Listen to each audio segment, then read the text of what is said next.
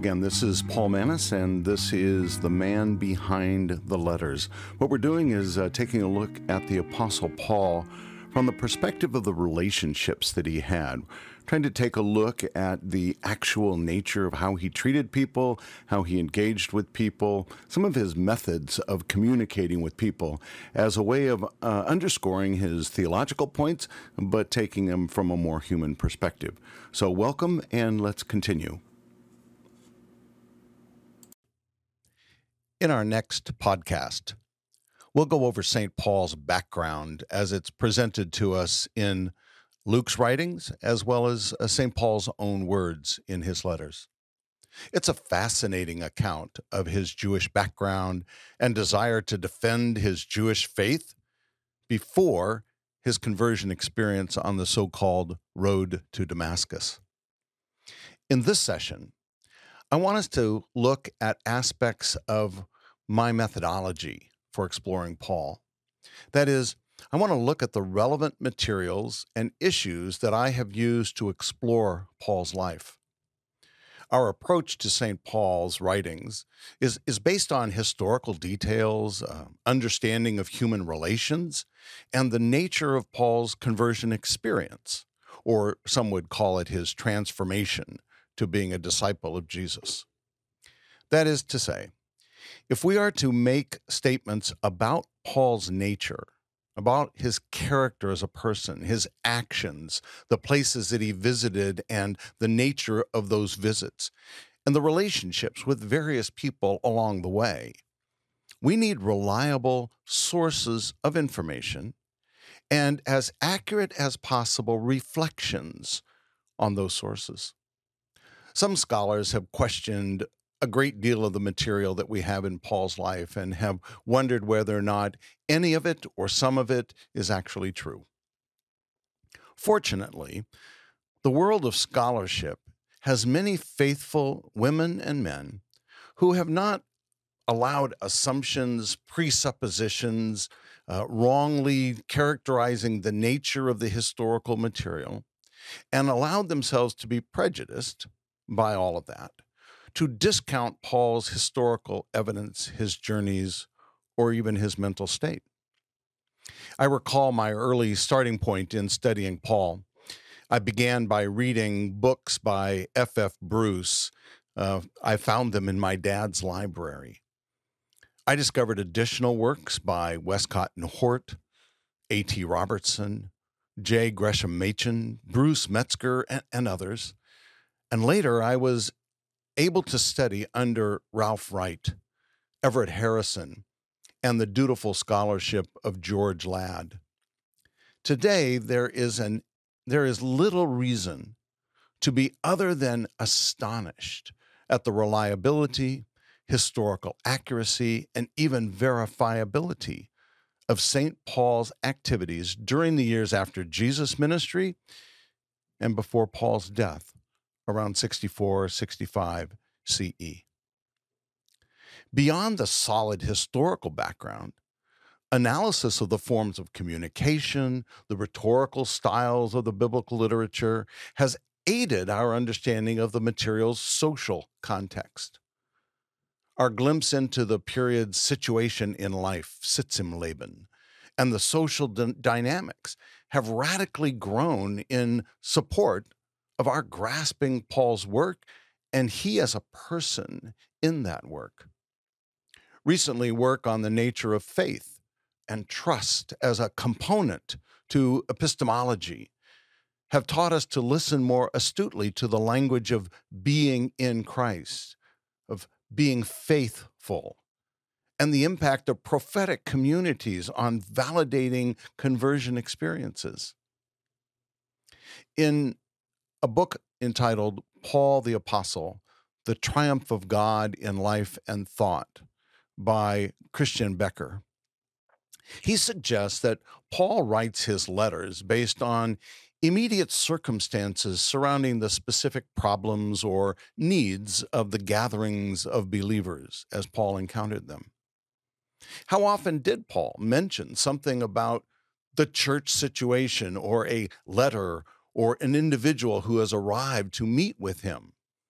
That is, Paul is writing, suggests Becker, out of a sense of contemporaneousness. He is responding to the concerns that people have. His thoughts become inspiration based on his discernment of the needs of the people. Paul's spirit-led sensitivity is measured by the good news of Jesus concerning human relations and circumstances and how the two come together. In that regard, I accept that Paul writes from the heart of the Spirit as a counselor, teacher, speaking out of his coherent understanding of the gospel to the community's specific contingencies. Paul's not intending to be dogmatic about what he is saying. He is intending to be honest and forthright. He desires to teach maturity and dependence on the Spirit in the life of the communities and the individuals there. He allows the Spirit of Jesus to guide his thinking through the issues that come before him, and then he writes his letters based on those thoughts.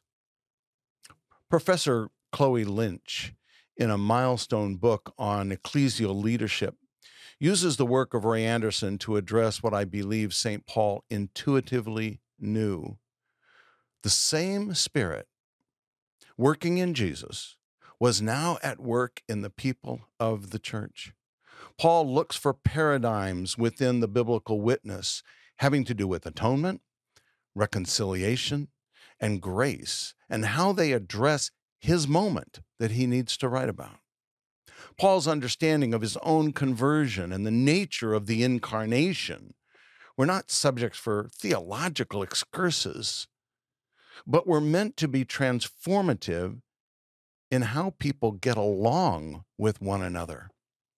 So we'll have to spend a bit of time on Paul's transformation to understand this man, not of letters, but behind the letters. To follow Walter Bergman, Paul also relies upon a historical and biblical memory of prophetic words and themes to focus on what the emergence of the Messiah finally means to Israel and the Gentile world. As a Jew, this event of the coming one was to usher in the long-awaited plan of God's covenant. So Paul uses the core of his knowledge of the gospel within covenant history to be the foundation out of which he speaks. The Spirit that led Jesus to say, "The Sabbath was made for man, not man for the Sabbath," was the wisdom for which Paul, like Solomon, prayed. Paul's desire and interest was that Jesus, the Messiah, the Christ, be formed in his readers. Ray Anderson calls this the inner logic of the gospel as addressed in the praxis of faith. Some people have simply said this is an illustration of letting the Spirit move and speak, as when Jesus suggests that we are not to be overly concerned about what we are to say, for, quote, "in that hour it will be given to you," end quote. Was that not, in fact, what Paul experienced so many times as he stood before real-world opportunities to give account for the faith that was in him?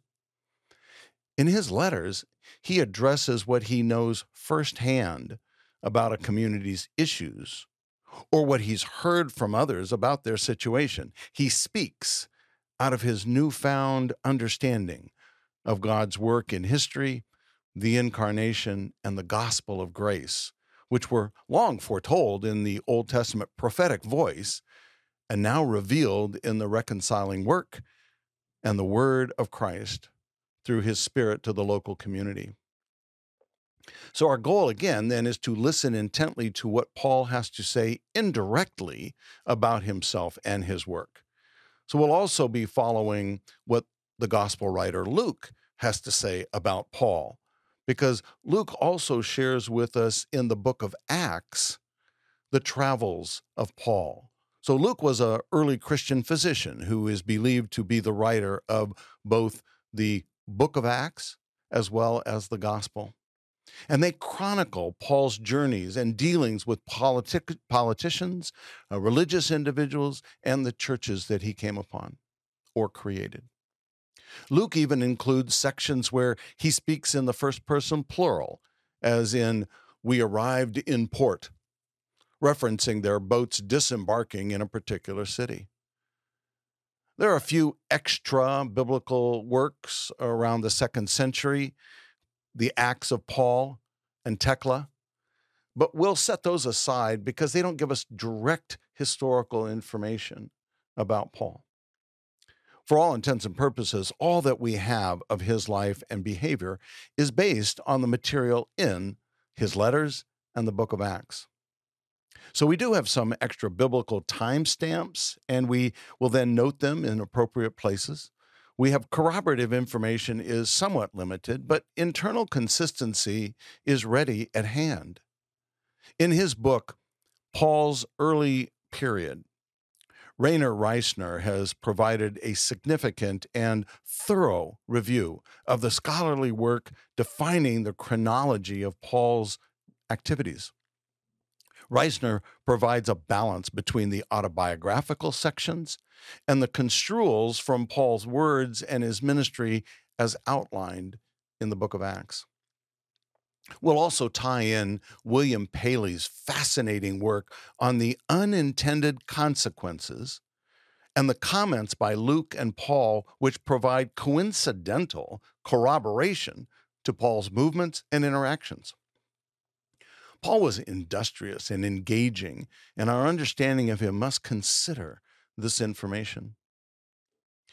To profile Paul, we must also be open to the material that presents him in his activities. There's no other Paul for us to study and to know.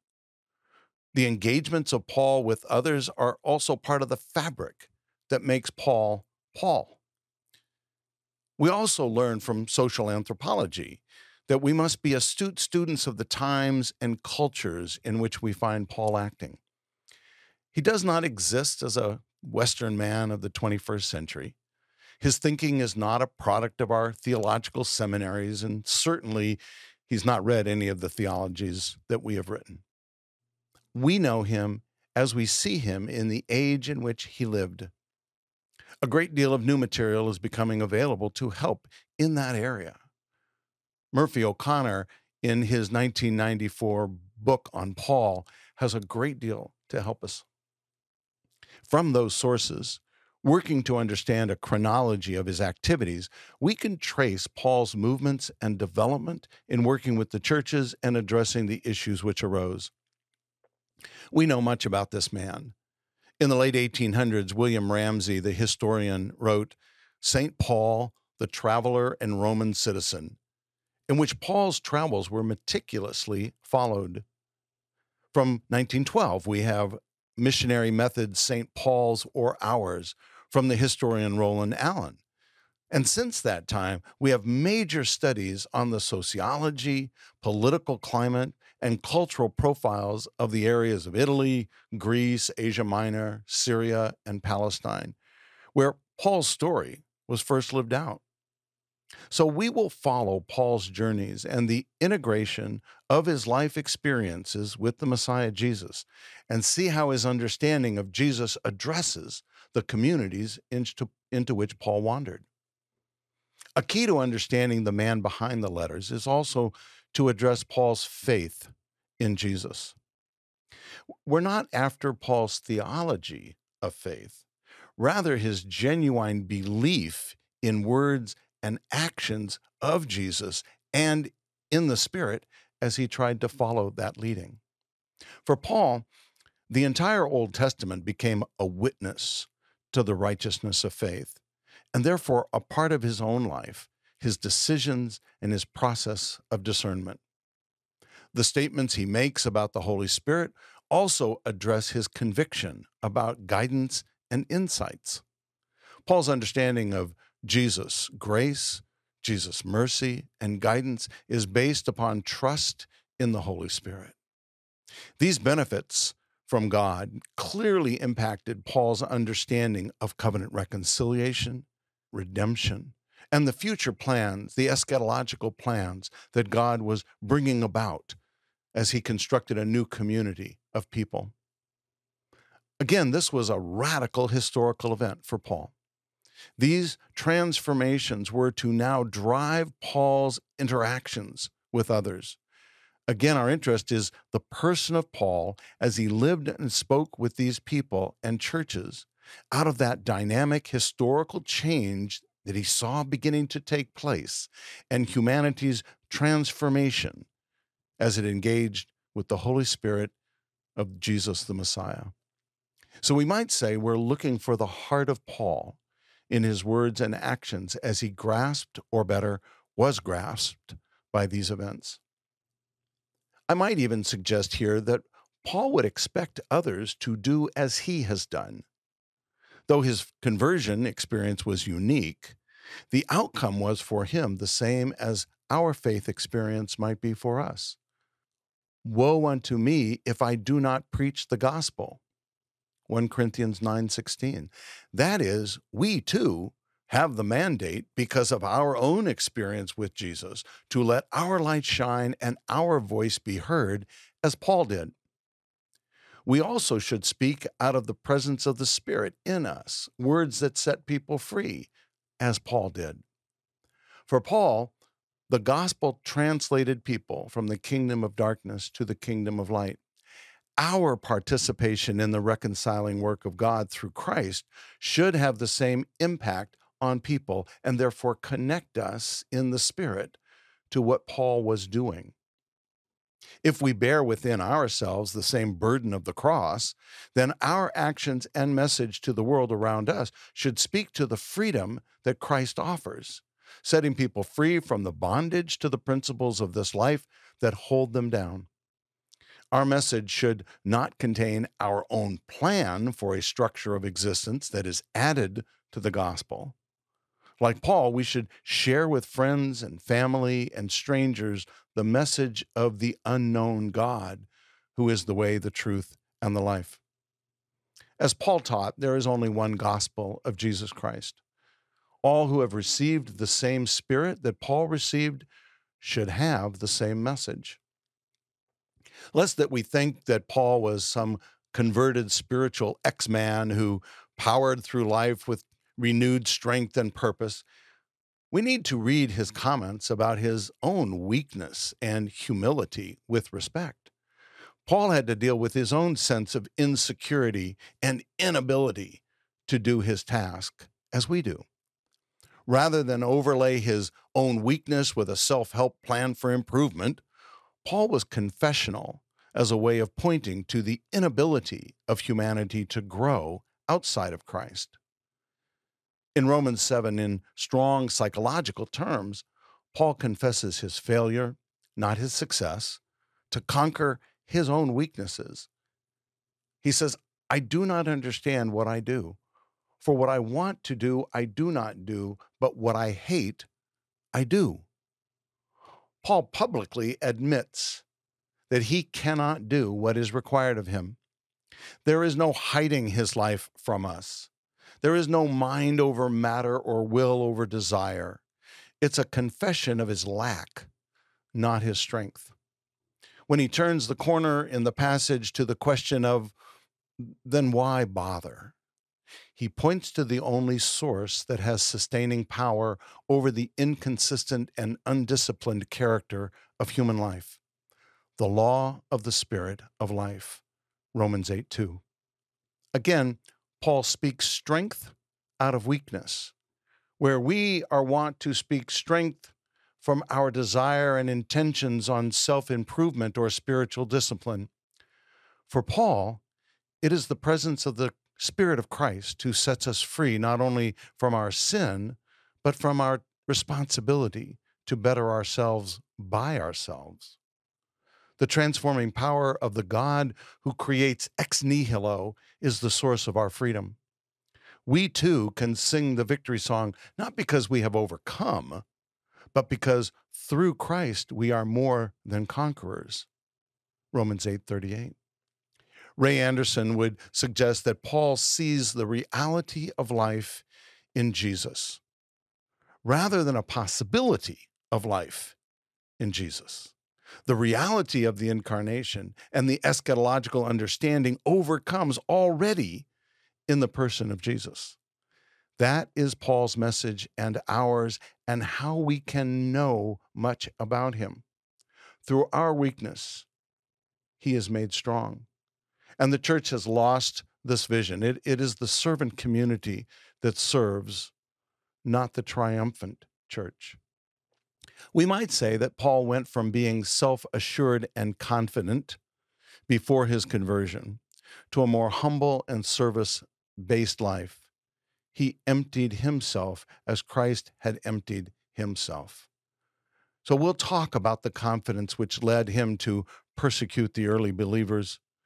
He watched as Stephen was killed and ordered early believers persecuted. We'll trace the blindness of his own conversion transformation, where he saw forgiveness at work and experienced commissioning to serve others.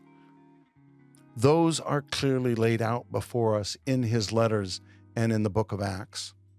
That transformation and calling to build up the people of God is the character and the mission of the man behind the letters.